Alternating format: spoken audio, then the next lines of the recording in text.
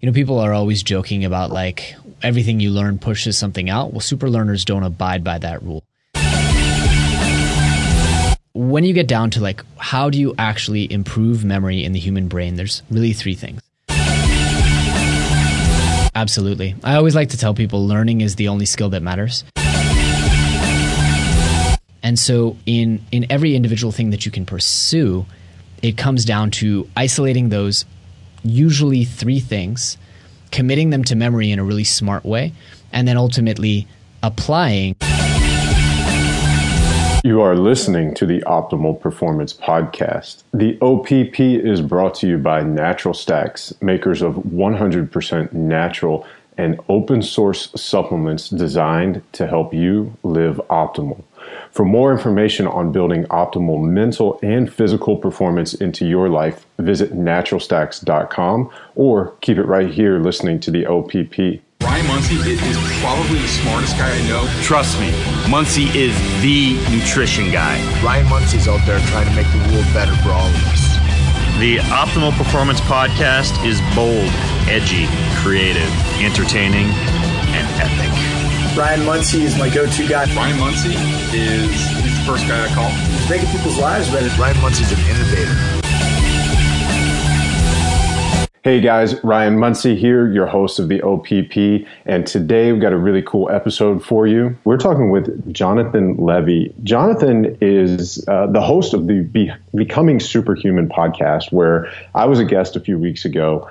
He and I really hit it off, and when I found out what Jonathan does, I really wanted to get him on our show for you guys. Jonathan is a serial entrepreneur, considers himself a life hacker just like us.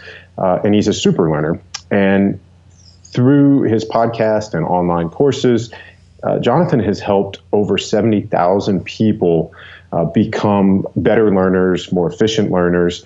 And as people like us on, who listen to the Optimal Performance Podcast, this was definitely something that we couldn't pass up this opportunity to get Jonathan on the show. So Jonathan, thanks for hanging out with us. Really looking forward to this. Pleasure to be here, man. Thanks for having me. Yeah. So before we dive in, for all you guys listening, make sure you go to naturalstacks.com. You'll be able to see the video version of this along with any of the links to the resources and things that we talk about on this episode. Make sure you go to iTunes, leave us a 5-star review. Let us know how much you like the show.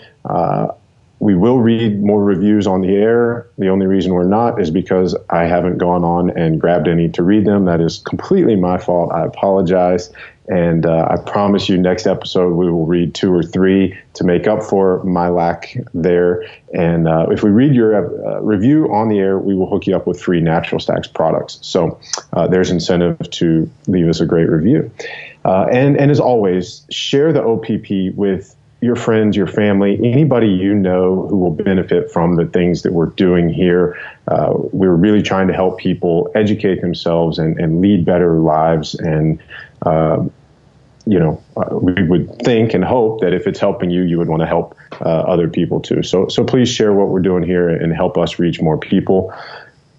Public service announcement is over. Jonathan, let's do this thing. You consider yourself a super learner. What does that mean to you? Yeah, so great question, Ryan. I would say a super learner is anyone who's able to quickly and effortlessly learn any multitude of subjects, right? So, people are always joking about like everything you learn pushes something out. Well, super learners don't abide by that rule.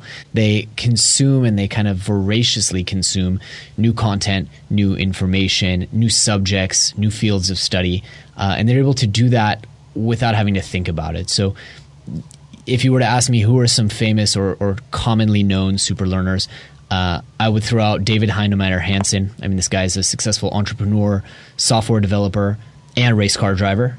I'd throw out guys like Tim Ferriss, Elon Musk, who have been so successful in many industries. I'd even throw out someone like Ben Franklin. And all of these people are people who succeed in various avenues of their lives, and they do it by learning more effectively and more quickly. So I love the fact that you threw in Ben Franklin. You've got like all these new age guys, and then you have the OG Ben Franklin. But as you say this, super learners don't abide by that rule or that dogma. Mm-hmm. Is it a mindset? Is it Is it something that they just say, okay, I don't buy into that conventional wisdom and I'm going to go my own way? Or is it a hardware software thing? So I think it starts with a mindset. I think you have to have the mindset, just like you have to have the mindset that, physically you're not limited in order to do something like listen to OPP. You have to be the kind of person who says, like, you know what? I don't have to have a 10-minute mile. Like, I can figure this out, right? It starts with a mindset, but then it is very much a software upgrade. Hardware upgrade, we talk about a little bit, and as you and I have talked about nootropics a lot, so there are ways to upgrade the firmware, if you will, the stuff that's actually running inside the hardware, and then also the hardware itself. You can upgrade with things like meditation, which again, you and I have discussed before, but it's definitely a software upgrade. It's learning to use your brain the way that evolution intended and not the way that kind of our mass education system teaches us to learn. I would agree with that. So I guess before we get into, some of these tips that you have to help us upgrade our software and get away from that conventional learning style, how did you develop a passion for this? What made you want to get into this? Yeah, so that's a good question. Ryan, always struggled as a student. I recently went back home to my parents' house and I was like, can you guys show me some of my report cards? Like, I was super curious, if this was a narrative that I kind of came up with after the fact. And I looked at him and it was like, Jonathan needs to apply himself more. Jonathan can't sit still. Jonathan can't pay attention, needs to stop being class clown. I mean, I really struggled in school to the point where it became a matter of kind of self-confidence and self-esteem. I felt like I was the dumbest kid in the class. I felt like I didn't fit in. I felt like I didn't have the social skills, not to mention the academic skills. And things turned around for me when I discovered prescription medication, right? Because then I was finally able to learn like the other kids. I could sit down and I still struggled. Let me put it that way. Like, I still struggled. I worked my butt off through high school. I worked my butt off through university. But finally, I was at least able to keep pace. And then I realized many years later when I met someone who had this ability, right? So he and his wife had learned and developed and studied and done intensive teacher training courses and all kinds of stuff on what they were calling accelerated learning. And it was basically speed reading and memory techniques. At the time, first I said speed reading's BS. I've tried 3 different speed reading books and programs that my parents bought me. The first time I came home with C's and D's. And, never D's, but C's, let's put it that way. And second of all, like, what do you mean memory techniques? Like, isn't it just a matter of either you remember something or you don't, and you have to review it, 5 times or 10 times or 7 times or whatever it is they say in order to remember it. And that opened up this whole new world to me and I'd always been kind of a biohacker. I really liked all the like Tim Ferriss books and stuff like that. And I always thought it was so interesting that if you eat this way or you eat this way, your muscles in your body will respond differently. And I used to do all kinds of tests on myself and experiments. And but I never realized that extended to the brain beyond popping pills. I always thought if I wanted to upgrade the hardware, I had to take medication, nootropics, whatever it might be. And immediately once I learned about the skill, I had to learn it, obviously. Like I said, I'd tried so many times to learn speed reading before, and then everything changed for me. I mean, suddenly I was headed off to a condensed 10-month MBA program, and I had this sense of dread because even before we started, they assigned us 1,200 pages of reading.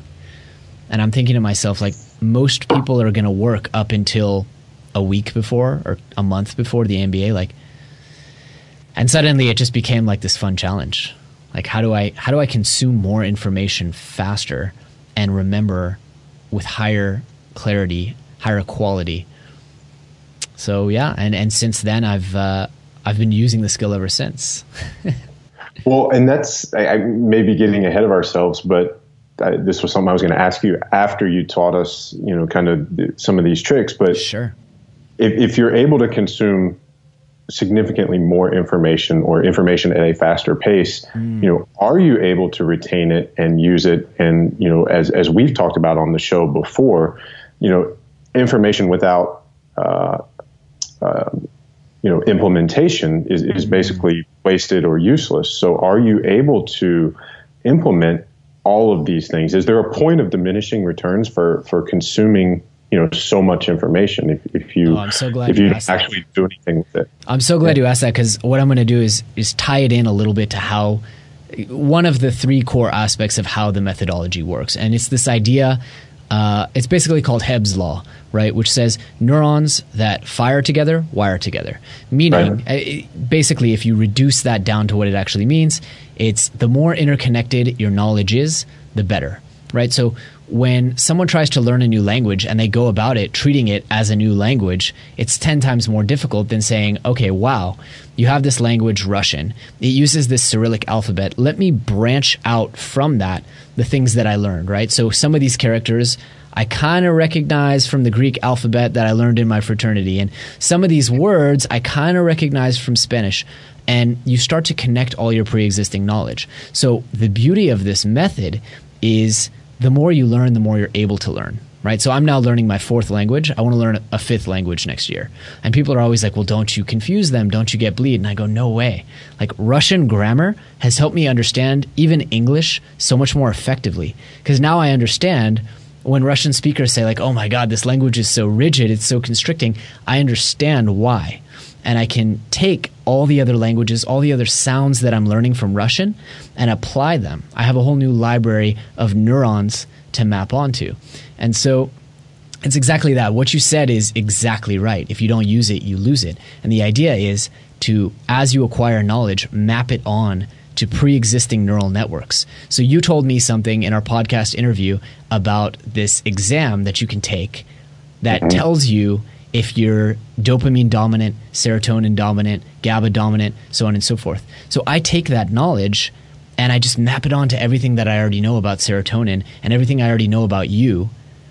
And then all knowledge just becomes an expansion of knowledge rather than one more thing to remember. And in doing so, reinforces everything that you learn.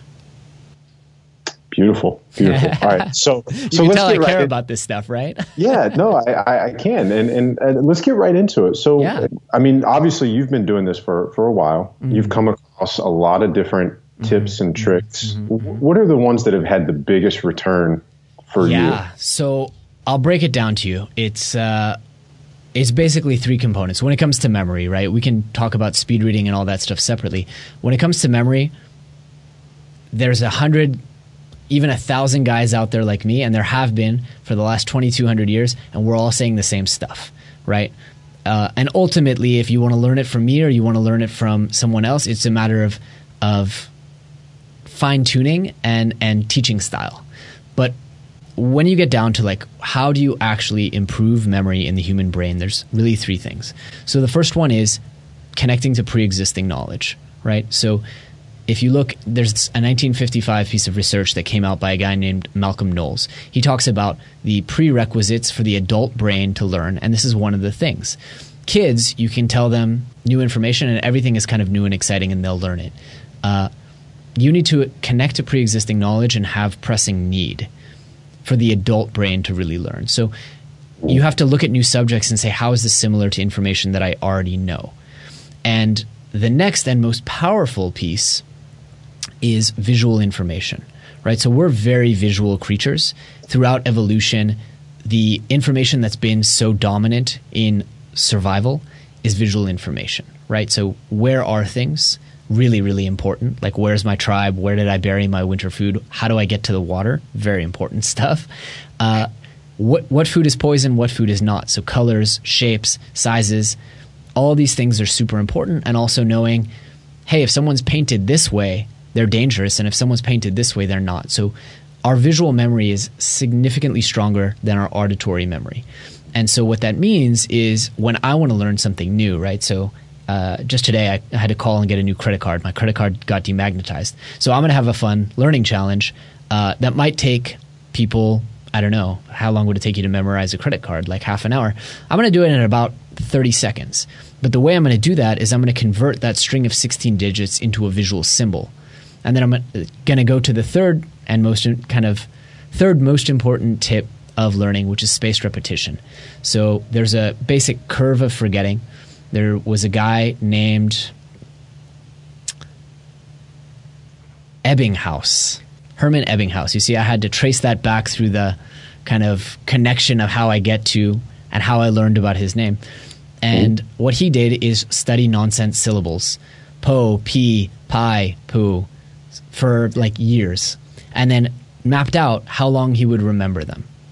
And what he figured out is you have a curve that goes like this and then like this. And for those who are listening on the audio, it's basically that curve gets pushed out and becomes flatter over time. So the first time you learn something, you forget it in a day. Second time, 5 days, so on and so forth. And so what we do in the Superlearn methodology is, I'm the first to tell you, with these techniques, right, and all this visualization, all this pre-connecting, you'll remember stuff for 3 days instead of a day.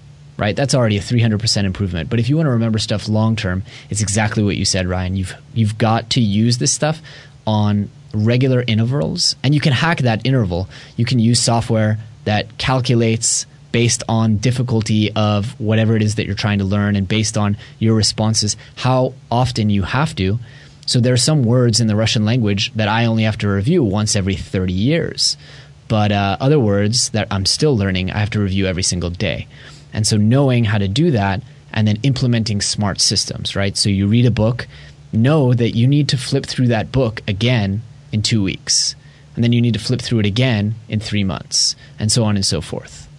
And that's it. I mean, that's accelerated learning and memory in a nutshell. Those 3 techniques will take you so incredibly far.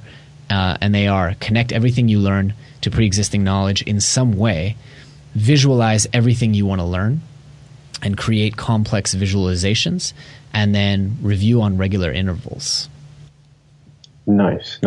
Now, you and I have talked about this before we recorded, that we've had several other memory champions, actually 3 on the show previously. And, for our listeners, if you guys haven't listened to those episodes, go back and do that. Alex Mullen, Matthias Ribbing, and Louis Angel. And all 3 of those guys talked about, as you said, anybody who's had success with this realizes that visual memory is incredibly strong. You're making an image. There's different techniques or different ways to do it, but you're converting to some kind of an image that sticks with you. You're reviewing it at those intervals so that you move it from short-term to long-term memory. Precisely. So, yeah, that's all great. Do you have any specific strategies that you use? I guess, like you said, with speed reading, and I know we'll get to that, but I'm sure a lot of our listeners have heard this before, and maybe it didn't stick. So the same way that whatever clicked with you for speed reading, is there something that you could offer our listeners that might help them, get this memory thing to click? Definitely. So I think a lot of times people learn about the theory of this stuff and they don't practice it. And I think that's probably the biggest challenge that I see with my students is ultimately this comes down for a lot of people to a creativity problem, right? Like, well, how do I convert the name Ryan Munsey into an image? And until you actually start practicing, you're not going to break your creative chops on the problem. And so I think, like, if you want to have a better memory, practice memory techniques, use mnemonic techniques. And it sounds like a silly tip, but I can't tell you, like, there are specific techniques that I was teaching, like the Memory Palace technique, which I knew worked very well. And I was teaching them for years before I actually sat down and fully used them to their potential, right? So the Memory Palace technique, for anyone who doesn't know, is you take those visual symbols, you put them in physical locations. I'm sure you guys have covered this. Matthias uses it. Basically every memory champion uses it. But until you actually sit down and go like, okay, here's a list of 100 people's names and birthdays that I need to remember in my company, and you actually chew on these challenges, you're never gonna get any better, and you're never gonna overcome, because ultimately you have to adapt the method to things that work for you. And I think that's such a crucial point. Like, so many of my students are like, I'm doing all the exercises online, I'm doing all these games, I'm watching all these lectures, and I still don't get it. I still can't hack this thing. And I was like, well, what was the last thing you memorized in your personal life? And they go, well, what do you mean? And I go, well, are you using the techniques? Are you applying them to things that you care about? And ultimately, like, look, this stuff is not easy. It's not as easy as popping Ritalin and suddenly being able to, focus more. It takes work. And until you see those rewards actually paying off in your day-to-day life, you're not going to put in the work. So two things I'll say on this. It was Alex Mullen. That was the episode where we went really in depth on Memory Palace. So if you guys want to pursue that, go back and check out that episode. I don't remember what number that was, but on the blog post for this podcast, I will link back to that episode so that you guys, if you haven't heard that one and you want to go back and learn about Memory Palace, you can go really in depth with that one with Alex. And then the second thing, as you're saying this, I just saw a picture yesterday that had the quote on it. It says, "The arena is still the best teacher." And it's so true. No matter what your pursuit, I'm working with a couple of people, who, the one guy says the thing holding him back is not being able to cook. And it's like, well, learn how to cook. You have to do what we all did. You have to get in the kitchen. Stephen Pressfield's quote is, if you want to be a painter, you've got to get your ass in front of the easel. And you're not going to become good at anything without doing it. The first time we do things, we're never as good as we are the thousandth time or whatever. So as you're saying, you've got to practice these things. You've got to do them and use them. Yeah. Well, and let me toss in a learning tip here, since, as you said, you guys have had a lot of memory. I want to bring some new stuff. I think what I've found, and a lot of my work for the last few years is, okay, we have these memory techniques. I want to help people learn everything, right? You want to learn Russian? Cool. You want to learn piano? Like, me too. I have one right over there. You want to learn acro yoga? Like, me too. I'm working on that. And so I've been applying all this knowledge towards the randomest stuff that I can find. And what I figured out is oftentimes you can crystallize things down into 3 pieces, right? So this is something I haven't even really put into my course. But when I went rock climbing for the first time ever, I was able to very, very quickly get up the wall. And when I went golfing for the first time ever, the instructor thought I was playing a joke on him. It's because I isolate all the noise, and then I focus on these 3 things and I commit them to memory using these techniques. So, right, in rock climbing, the most important thing is control the distance of the body from the wall, right? That's the first and most important thing. But so many people are caught up with how should my fingers be and which hand should I use? Ultimately, none of that stuff matters. And so in every individual thing that you can pursue, it comes down to isolating those usually 3 things, committing them to memory in a really smart way, and then ultimately applying, like I said, how can I take what I know about human physiology and apply it to acro yoga? Well, I know that the femur is the strongest bone in the human body, so I know somehow if I'm going to be supporting 3 people's weight on top of me, I need to figure out the actual alignment of the femur, right? And I know that every time that this movement happens, there's going to be this kind of rotation, and the pressure is going to be, and basically you're taking existing knowledge and you're applying it in new and innovative ways. Well, and that's kind of the crux of, to me, when we talk about biohacking or life hacking, anything, a hacker is someone who seizes control of a system. In order to seize control of it and manipulate it, bend it to your will, you have to understand how it works. Absolutely. So you're looking to understand things at that, most fundamental level, and then how do we manipulate this to get the desired result that we want? Absolutely. I always like to tell people learning is the only skill that matters, because if you know how to learn, you can do, be, or become anything you want, right? You want to be charismatic? That's a learning challenge. You want to be better at sports? That's, for the most part, a learning challenge. Sometimes it's a physical challenge. You want to be better at music? That's a learning challenge. You want your manager's job? That's definitely a learning challenge, right? Nice. It might be learning, politics, but it's a learning challenge one way or another. Very true. Very true.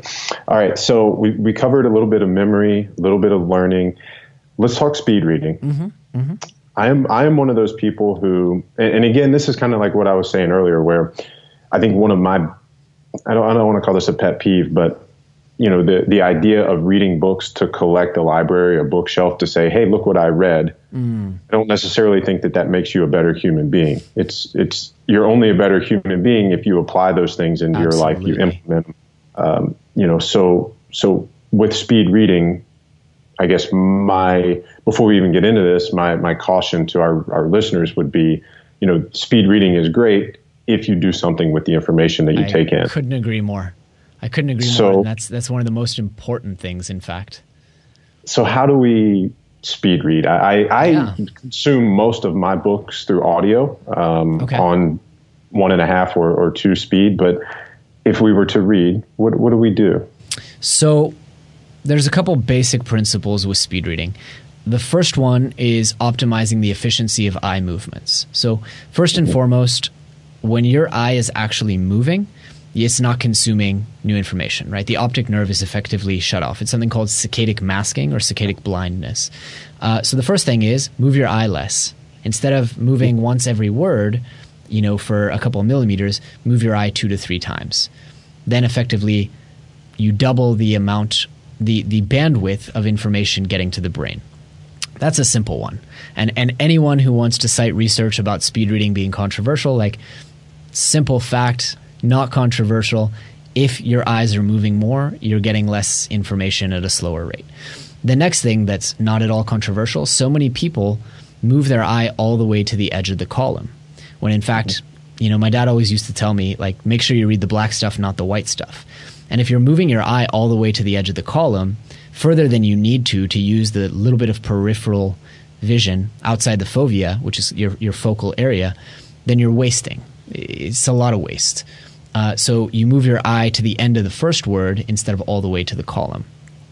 And then the third thing, which is more difficult and more advanced, is the suppression of subvocalization. So our brains can process spoken word at, like you said, about 2x speed on a podcast.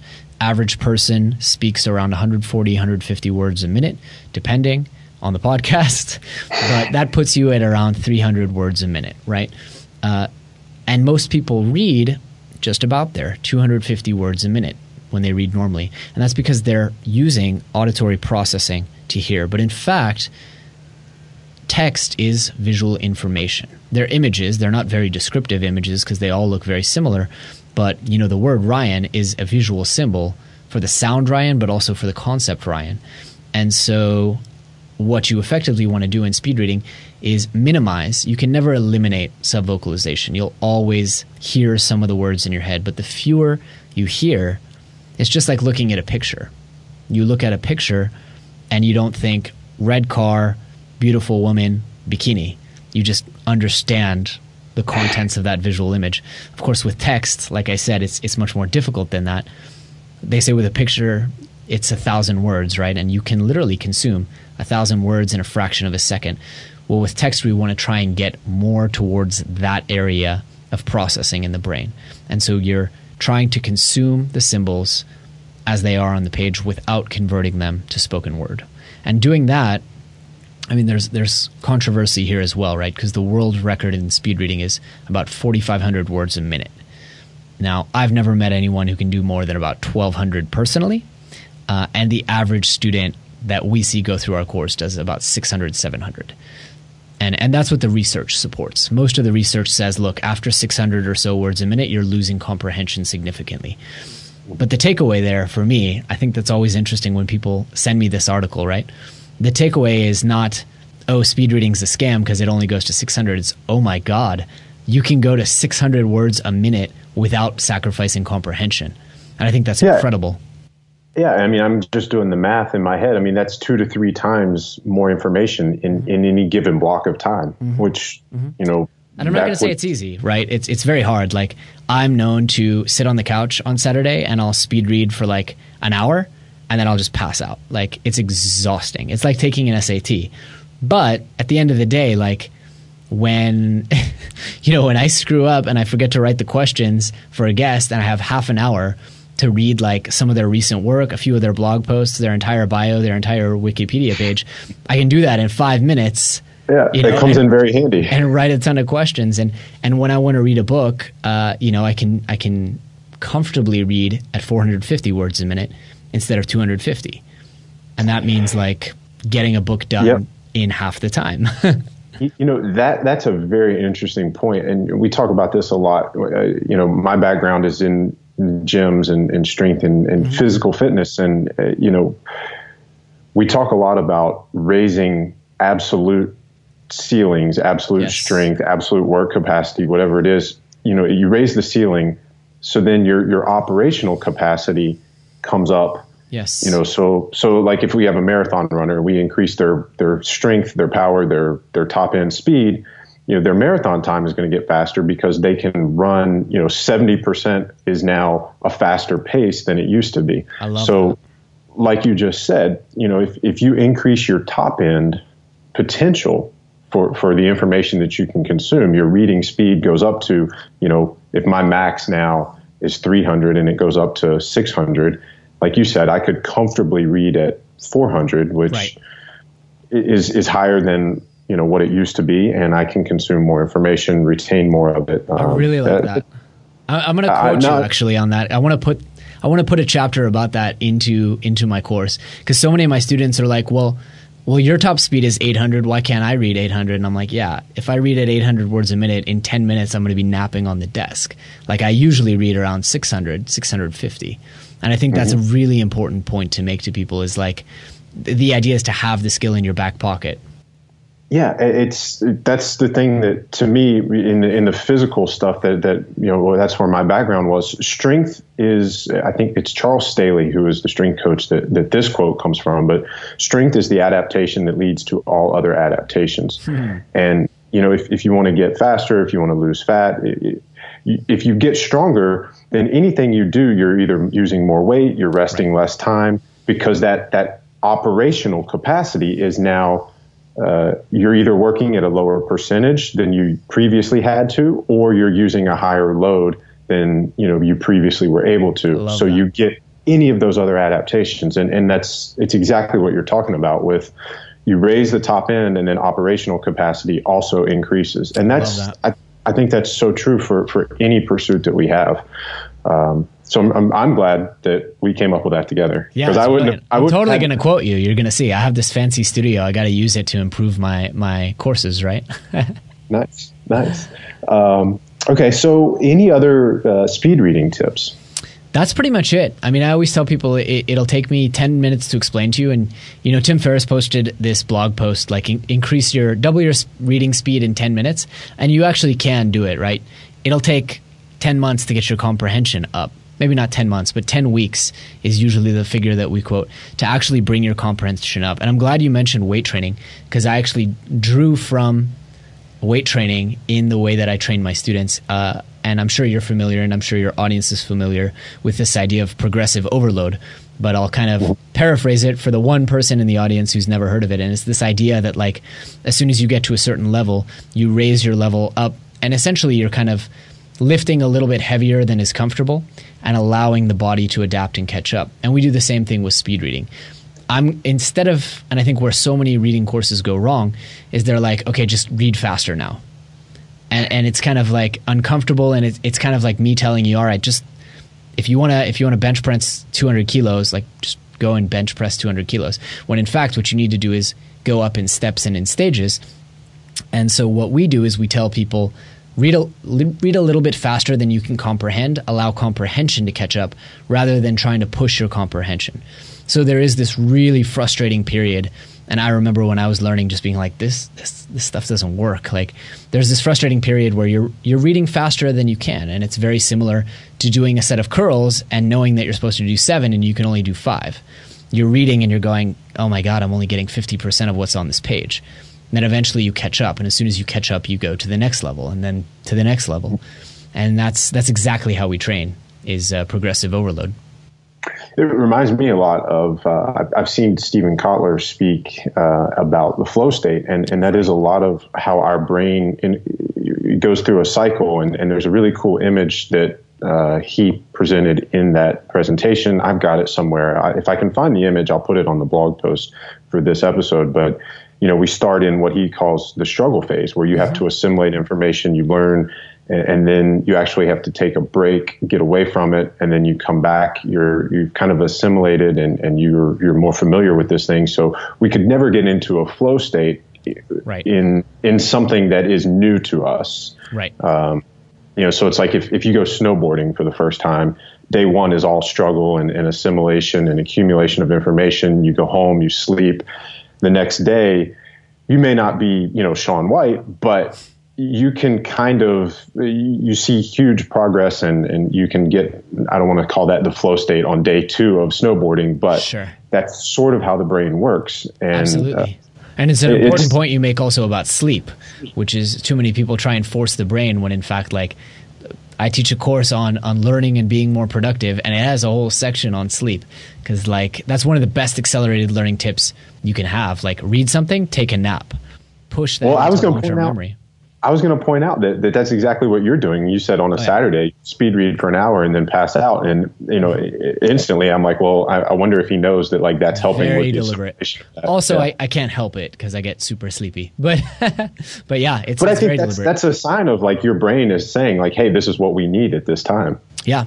Well, the brain produces metabolites when you're learning. Like, people don't realize, but there's a waste byproduct in the brain that can only be cleared during sleep. So people think like drinking coffee, or actually, interestingly enough, I recently learned that it may be able to be cleared during meditation as well. But until I see the research myself, I'm not gonna believe it. So there's actual, just like there's lactic acid in the muscles, there's actual byproduct in the brain, and it actually needs to be cleared. And when you feel that pressure sensation, it's called sleep pressure. It's literally the buildup of waste. And I think that's so fascinating. Like, these are the kinds of random things that I love to learn, right? Yeah.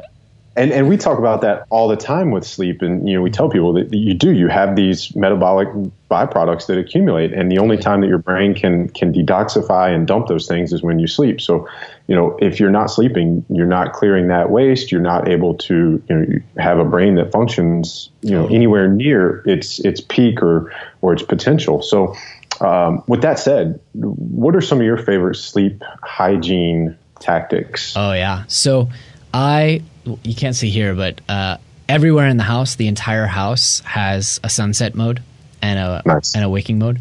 So, and normally, I have everything white right now, so your recording isn't yellow, but it's about an hour past sunset here, and normally all my screens would be yellow, all the lights would be yellow, and I'm like fanatical about this. So there's a couple devices in the house that don't work this way. Like, my TV doesn't work this way. I try not to watch TV at night, but my Kindle has a white background. So I've got the blue blocker sunglasses. So that's tip number 1, is like, be super fanatical about light exposure. What were you going to say? I'm going to give you a tip on light there. Go check out Drift TV. It's a little box. Drift TV. Sick. And for you guys listening, we'll put a link to this on the website. But it does for your TV what Flux and blue blocking screens and stuff do for your computer. Yeah, that's awesome. I've set up a mode on my TV. Like, I've taken over one of the user modes, and it's pretty yellow. But yeah, I need that. So sorry, go ahead. Well, I want to know more about your sunset setting on your lights. Yeah. Is that like, are they LED lights controlled by? They're all LED. And for people who are watching the video right now, I can show them. Like, I think this is the office setting. Let's see. They're all. No, I changed the bulb before this episode, so I guess we're not going to get a live demo. But basically, all the lights in the house are LED. They're controlled by the smartphone, and they all are set to timers. So everything. What's bothering me right now, I just moved to a new place, and one of the lights isn't, and it just drives me nuts. But, like, everything's set to turn more and more progressively yellow, and even towards the red-orange spectrum, and it gets dimmer and dimmer and dimmer. And then in the morning, I used to wake up with whiter light. I interviewed Stephen Folks on our show, and he actually told me that you need red rich, because I realized actually the sunrise, is pretty red. So I'm playing around with that, and then I just ordered some like blinds, automatic blinds for the whole house that are going to be on a timer. So I want to wake up with real, actual sunlight in the morning. Yeah. So that's sleep hack number 1. Like, that's my favorite one. And people don't realize it. Like, up until recently, the iPhone didn't have this night shift mode. And people would always ask me, I always thought it was so clear. They're like, why is your phone so yellow? And I'm like, do you know what you're doing to your brain and your body? It's so bad. And then they're like, I don't get it. Like, I can't fall asleep till 2 a.m. I'm just like, yeah, obviously. Like, right. So I'll get you, after we finish recording, I'll get you to send me links to the lights that you're using. We'll put those links in the show notes as well. Okay, cool. All right, so we got light. What other sleep hygiene hacks? tips? Yeah. So I take magnesium every night before bed. Magnesium's really, really interesting. Here's a little mnemonic memory trick that I did. Men need 400 milligrams of magnesium a day. Women need 300. That's a lot. That's a lot of magnesium. And something like 70% of people are magnesium deficient. And while we're throwing out numbers and facts, and now I'm just showing off, right? But magnesium is used in between 1,200 and 1,400 processes in the body, many of which happen at night. So all that, like good brain maintenance, obviously muscle maintenance. Magnesium's used for everything. So I take magnesium. Specifically, I take magnesium glycinate before bed. Really, really important. And I also try to consume a lot of water about 3 hours before bed. Hydration is super important for muscular repair, and I feel like I'm telling you stuff that you know better than me, but in any case, these are the reasons that I do it. As you bring up MagTech, and our listeners are probably very familiar with our or you said magnesium, but I say MagTech. That's just what I'm used to saying. Our MagTech product is a phenomenal magnesium complex where we actually have the glycinate that you mentioned, taurate, and magnesium L-threonate, which I was going to ask you if you're familiar with. So you're the one who told me about this, and if I weren't so cheap, I would have already thrown out all the glycinate, but I want to finish it before I order MagTech. And I remember because a guy I know you want increased synapse density and take those neural cells from gray to green. Yeah. Yeah, I just got to go through all this stuff that I bought. Yeah, I got to get some of that stuff because I had never heard of it, of threonate. Very cool. Okay. Anything else? On sleep hygiene. So I nap. Not as much anymore. I don't know why I got out of the rhythm, but I think it's because I have a new supplement routine and I'm pretty energized throughout the day. But historically, I sleep twice a day. I think that's a really, really healthy thing to do, especially if you're in a learning intensive area and you're in a brain intensive area. I used to wake up in the morning, learn a lot, and then I would take about a 30-minute nap. Realistically, 20 to 22-minute nap. I try never to let it go to 30. And I find that I actually sleep better on days that I've had that little nap. So I think that's probably my third tip for sleep hygiene. I could go in depth. We had a really, really great guest on our show who does all the actual sleep equipment for like Cristiano Ronaldo and all the like world's top teams. He's the one who picks out their bedding when they travel. And so we did a 1-hour episode on like what's the right mattress, what's the right pillows, how warm should you be, how cold should you be, I take a cold shower sometimes before bed, something that I've really started getting into with all the Wim Hof stuff and things that we've done on the show. But those are the majority of the hacks. I put a lot of time and effort into my sleep environment, my sleep routine. Okay, very cool. So we're getting close to the end of the show. I got a couple of kind of rapid fire questions that we want to throw at you. So with all of the books that you have consumed, give us 2 or 3 that you think everybody should read. Ooh, that's really tough. That's a really, really tough question because like I read pretty niche stuff. Like the first, I'll never forget, the first book that I speed read was a 660-page anthology of body language. Because I was like, damn it, like I want to be more charismatic. Like I want people to like me more. Like I need to figure this out. But I don't think everyone should read that, you know? For your listeners specifically, I would say, you know what? I'll give you one that I really like. Rich Dad, Poor Dad. Everybody should read that book. Every human being who lives in a capitalist society should read that book. Which, let's be honest, is most human beings, unless you count China as a real communist society. I kind of don't. But in any case, that's one that I think everyone should read. I think anyone who is open to the idea that life can be more and that there is more to your existence than the mundane should read A New Earth by Eckhart Tolle. That book changed my life in ways. It's still continuing to change my life. It's kind of like the gift that keeps on giving.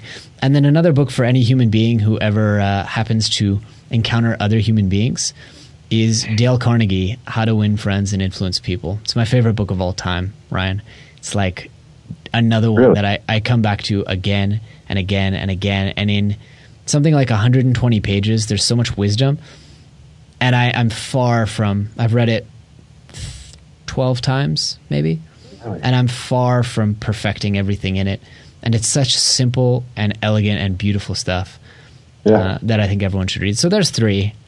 A lot of the rest of them are super esoteric. Okay.